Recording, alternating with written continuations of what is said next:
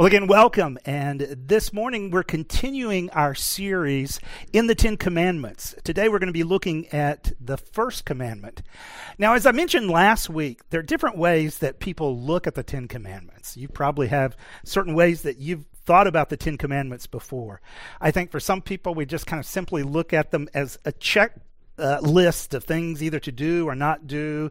Maybe you think about them as these are the things religious people do.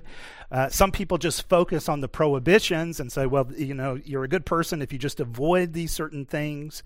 But I think there's a better way to approach the Ten Commandments. And as we look at the Ten Commandments in the context of the storyline of the Bible, a better way to approach it is to see them now for those of us who are followers of Christ as a source of wisdom. For us, they are now guidelines and guardrails, and that's the subtitle of this series. They're guidelines in that they really kind of lay out for us the path of what it looks like for us to follow Christ, some of the dimensions of what that entails, guiding us along the way.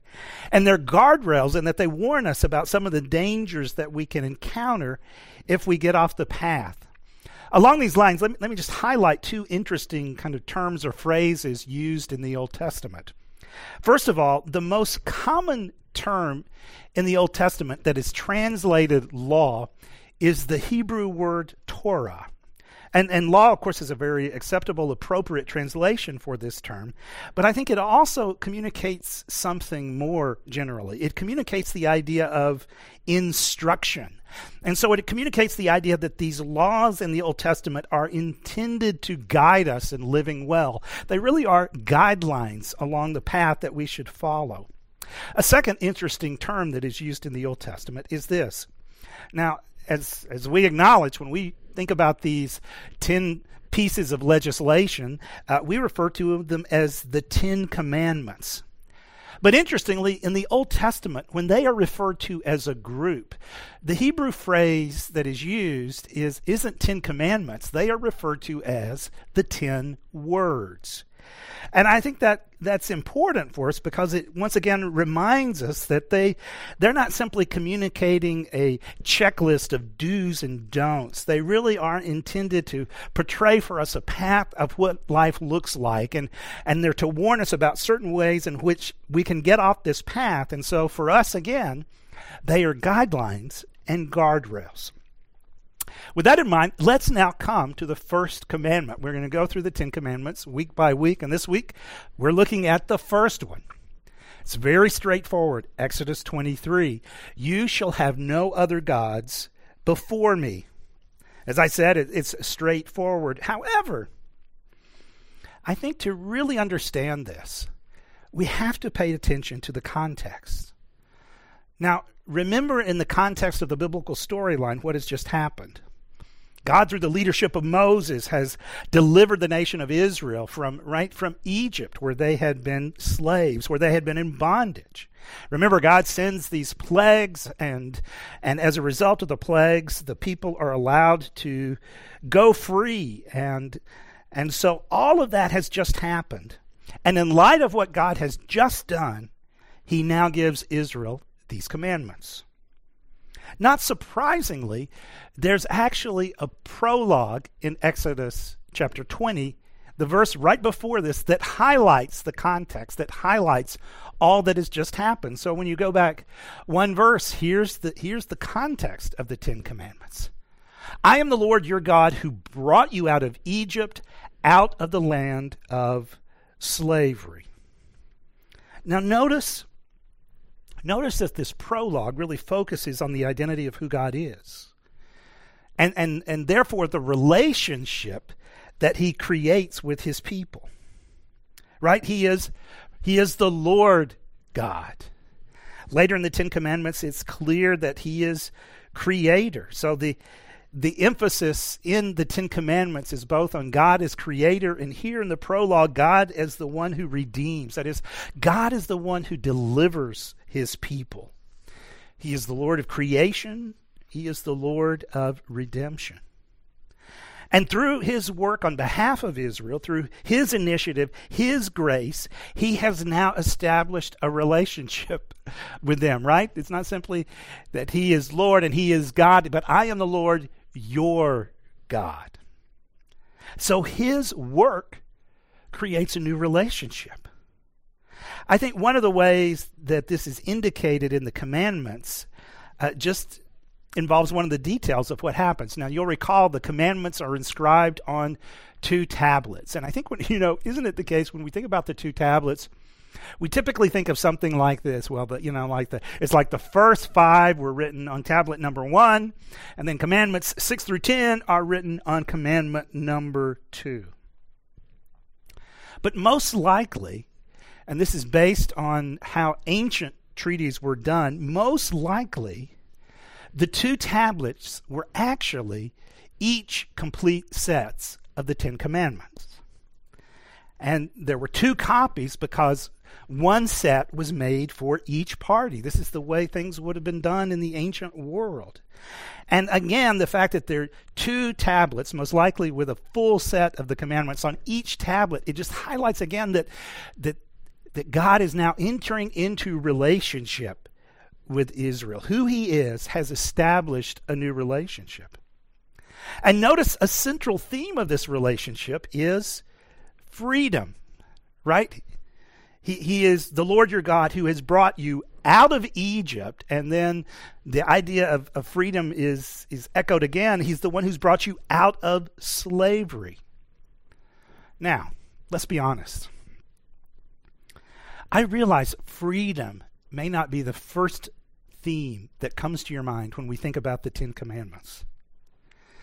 In fact, you might say these commandments don't at all seem like freedom to me. When I think about the 10 Commandments, I think about rules and having to keep rules. I don't think about freedom. However, understand this. The argument of the Bible is that freedom, it's not really the ability to do whatever you want, because some of the choices that you and I can make can be destructive. They can be enslaving both for ourselves and others. I mean, just think about things like substance abuse or pornography. No, true freedom isn't the ability to do whatever you want, regardless of what that is. True freedom is the power to become what I was made for. True freedom is the power to become what I was designed for. And I've been created in the image of God. I've been designed to be in relationship with him and to reflect his image in the world around me. So God has brought Israel out of slavery into a new relationship. And so in a real sense now, the 10 Commandments are going to say, here's what it looks like to live in this new freedom that God is giving you as his people. The freedom that reflects how you've been created, how you've been designed.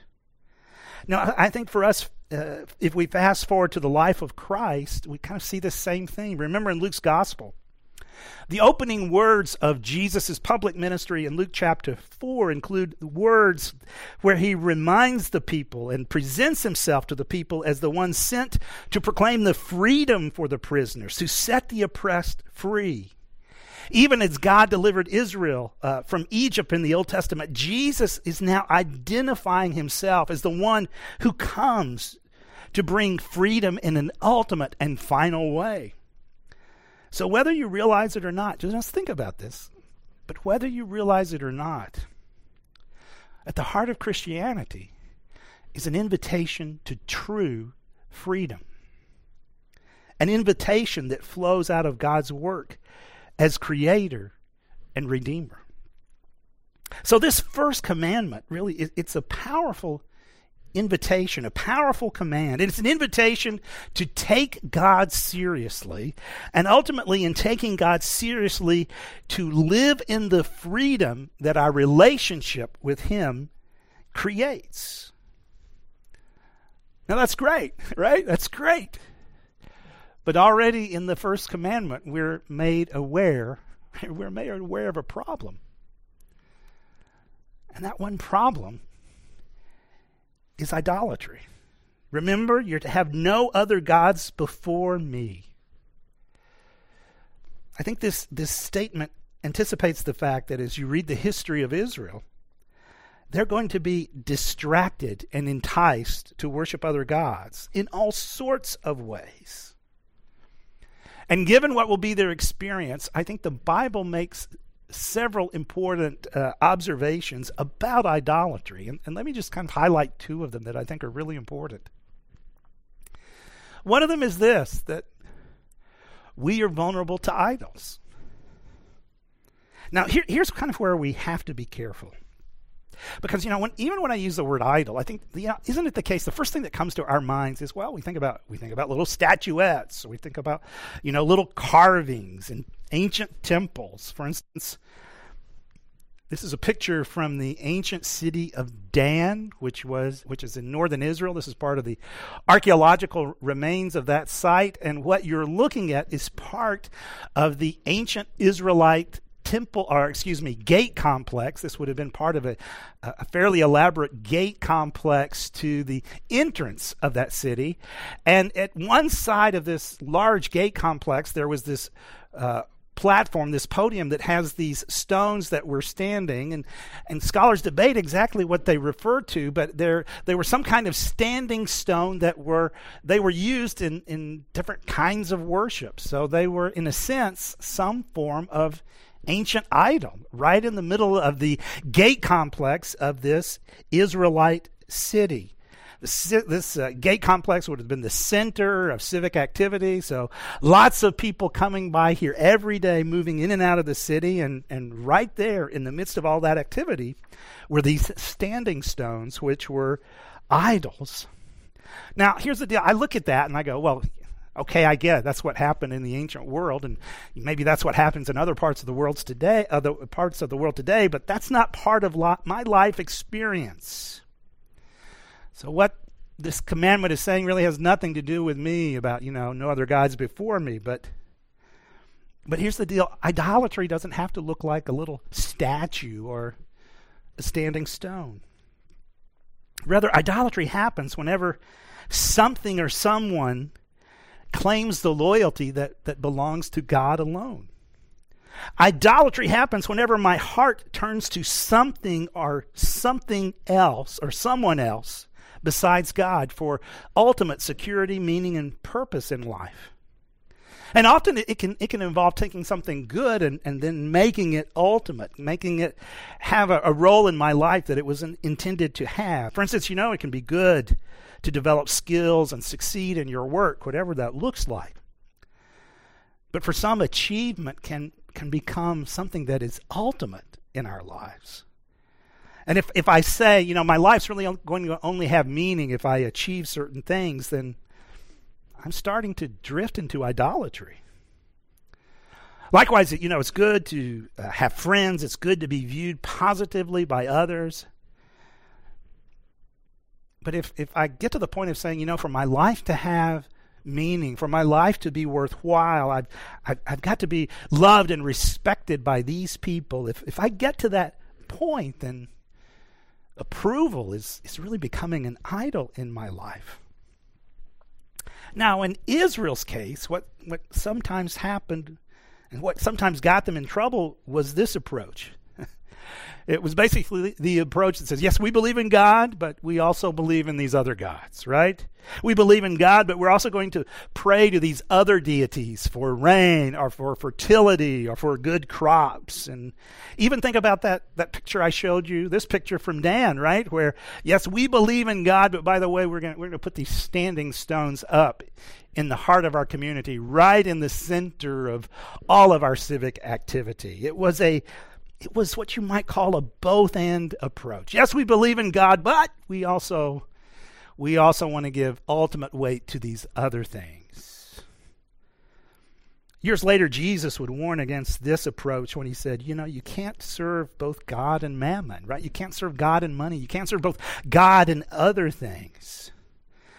And so I think we are vulnerable to this both and approach as well, and we'll kind of talk more about that in a moment. So one of the things the Bible tells us about idols is this: we are vulnerable to idolatry, and we just got to acknowledge that. But I think something else the Bible ultimately argues is this: idols are counterfeit gods. Now think about the wording of this commandment again, right? You shall have no other gods before me. That phrase, no other gods before me, is easy to misunderstand. You may interpret it as something like this. Well, it's like God is saying, okay, there may be other gods, but I've got to be number one. But I don't think that's what the phrase means. I think it's more helpful perhaps to think of it along these lines. You can have no gods instead of me. Or here's the way I like to really translate that language. You can have no other gods in my presence. That's, before me, as in front of me. I think the idea is when we understand who God really is and what he has done, when we stand in his presence, other gods are exposed as counterfeits. And this is really what you see, I think, throughout the Bible. The Bible takes idolatry very seriously. But it also argues that other gods are actually counterfeit. So, for instance, this is Psalm 115. We read these words. But their idols are silver and gold made by human hands. Now notice this. They have mouths, but cannot speak. Eyes, but cannot see. They have ears, but cannot hear. Noses, but cannot smell. They have hands, but cannot feel. Feet, but cannot walk. Nor can they utter a sound with their throats. Those who make them will be like them, and so will all who trust in them. Now, do you get the big idea here? The big idea is really, ultimately, these other gods, these idols are counterfeits. The only power they actually have is the power we give them. They're powerless. Furthermore, when we give them power, over time we become like them, right? Those who make them will be like them, and so will all who trust in them. So, in the themes of Scripture, when the Bible talks about idolatry, the Bible shows us we are vulnerable to idols, but ultimately idols are just counterfeit gods. So let's get back to the first commandment then. Central to this commandment is the command to take God seriously and to live in the freedom that he creates. And along with that comes a warning against idolatry. So now let's just take a few minutes to talk about living this out. What does it take to live this out? We've said that the commandments are guidelines and guardrails. So what does this look like for us to take the first commandment as a guideline and a guardrail? Well, let me mention two things, just in terms of living this out. First of all, if we're going to embrace this commandment as a guardrail in our lives, I think that requires discernment. And here's what I mean by that. To embrace this command as a guardrail involves discerning and identifying the ways that you and I can be vulnerable to idols, the ways that we can just be distracted.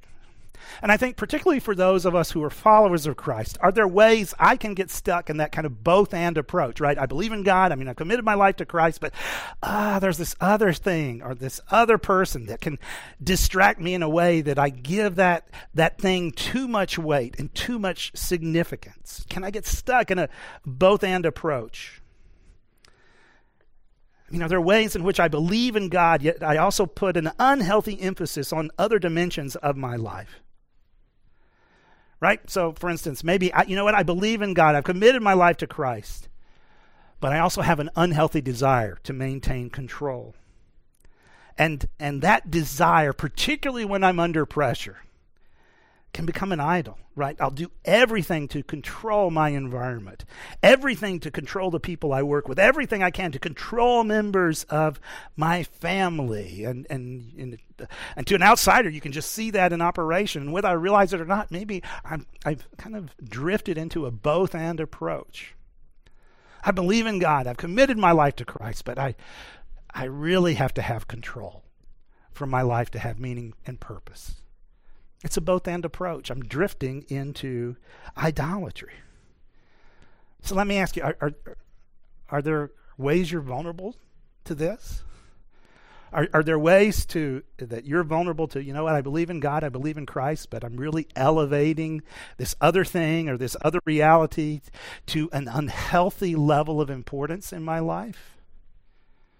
That takes discernment. And that discernment is a guardrail that we need in our lives. And along those lines, let me just mention a couple of helpful questions that I think we can ask in identifying idols. And by the way, if you'd like to read more, let me just recommend this book by Timothy Keller, Counterfeit Gods. And he's the one who's kind of suggested these types of questions. So just here are a couple of questions that I think we can use to help us kind of gain discernment and whether or not, am I drifting into that both-and approach? Is idolatry kind of at work in my life in ways I don't fully understand? So the first question, what do I daydream about? Right? I mean, what do I daydream about?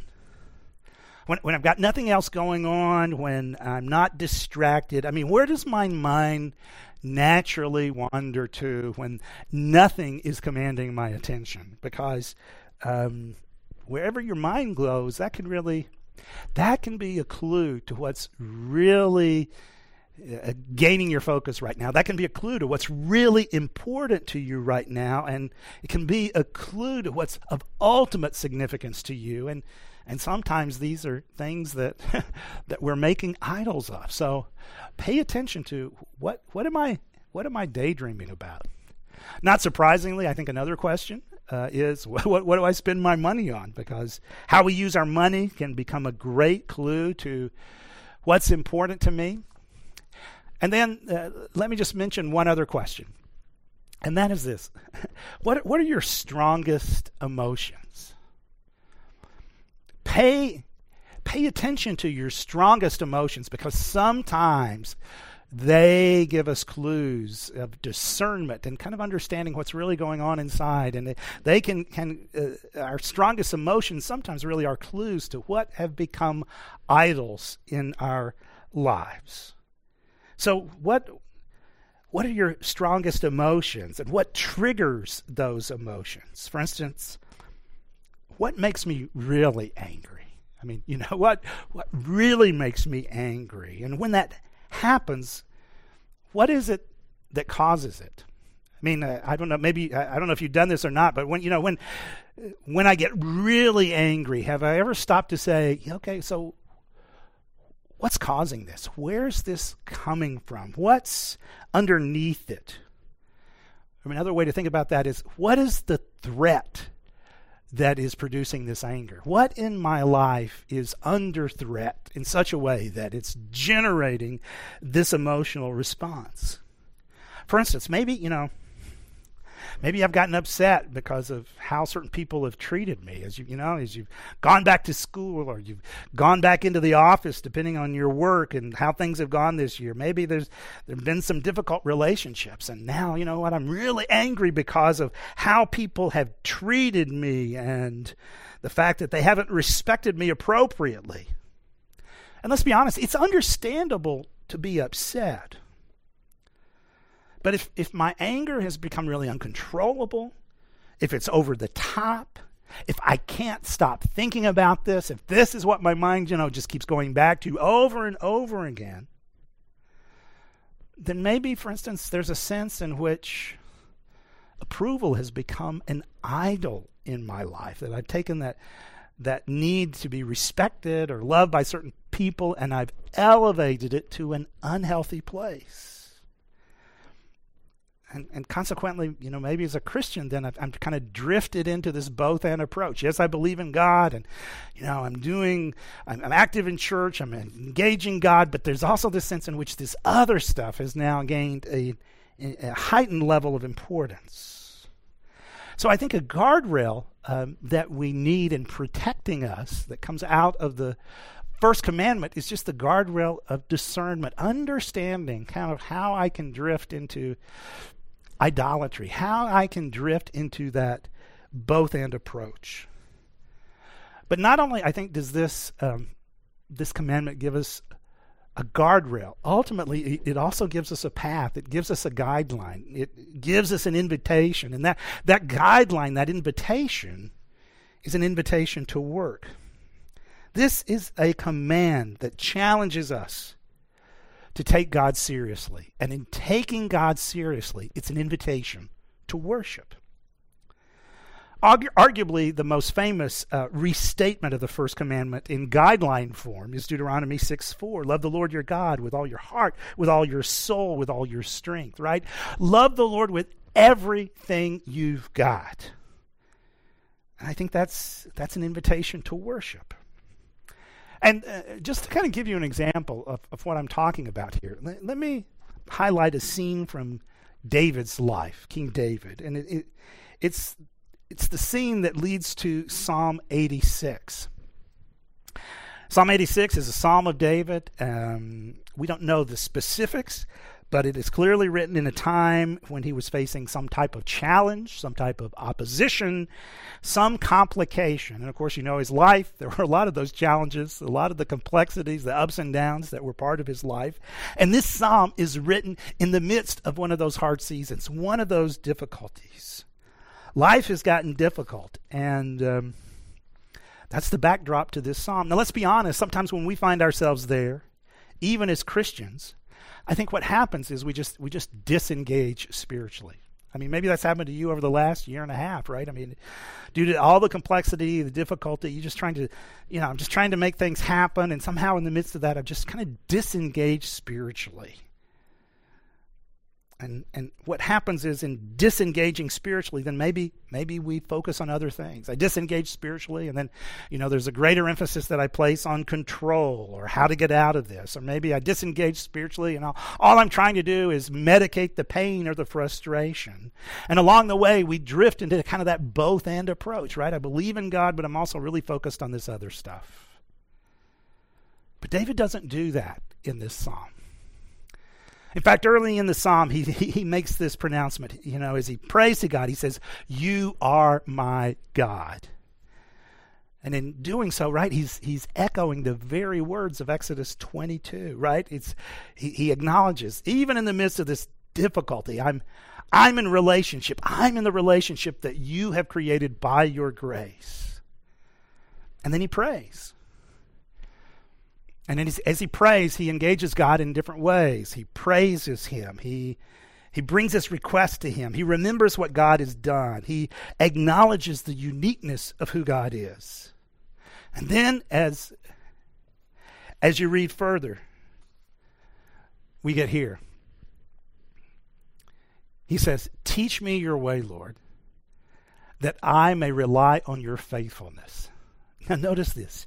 "Give me an undivided heart that I may fear your name. I will praise you, Lord my God, with all my heart. I will glorify your name forever." Now here's what I love. Here's what I love about this psalm. It's give me an undivided heart. It's like David is saying, okay, God, right now, in the midst of this situation, it's so easy for me to slide into a both-and approach. God, I believe in you, but I've got to take control. Or I believe in you, and I've got to get revenge on my own. Or I believe in you, but because I can't control this, I'm going to get stuck in fear or anxiety. But David doesn't do that, right? He chooses to worship. He says, okay, God, in the midst of this, I'm going to engage you. I'm going to worship you. I'm going to remember what you've done. I'm going to bring my requests to you. I'm going to praise you along the way. And he may not fully understand it, but the reality is this worship is creating a path for him to move forward. This worship is creating a path, and it's also putting up that guardrail against a divided heart. It's creating a path, and he's also aware that I don't want to be distracted by putting ultimate weight in other things right now. So for David, he's worshiping. And as he's worshiping, he's walking on the path, and he's not getting into the dangers that idolatry can produce. So what we see in David's life is really the first commandment becoming a guideline and a guardrail. Now, I mentioned this last week, but throughout this series, if you're on campus, we've created a ring set of the 10 Commandments. And if you're here, you can pick up a physical copy of these. Each of these cards has one of the commandments. And on the back, it is blank. We're also linking a PDF copy of these cards to each of the Sunday bulletins during the series, so you can download that. All you have to do is go to hfcinfo.com and you can find a link to these cards. But I encourage you throughout this series, week by week, to take the back of the card and just rewrite the commandment in your own words. You can do this individually as a couple, or if you're part of a family, you can do that together.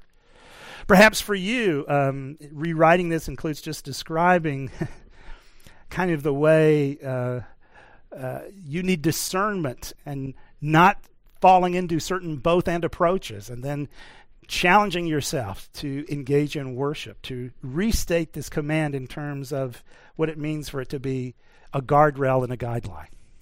So I encourage you to do that.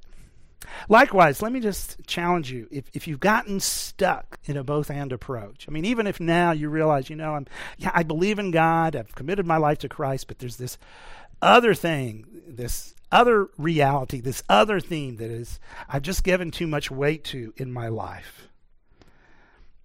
I pray that you'd have the discernment to understand that that's going on.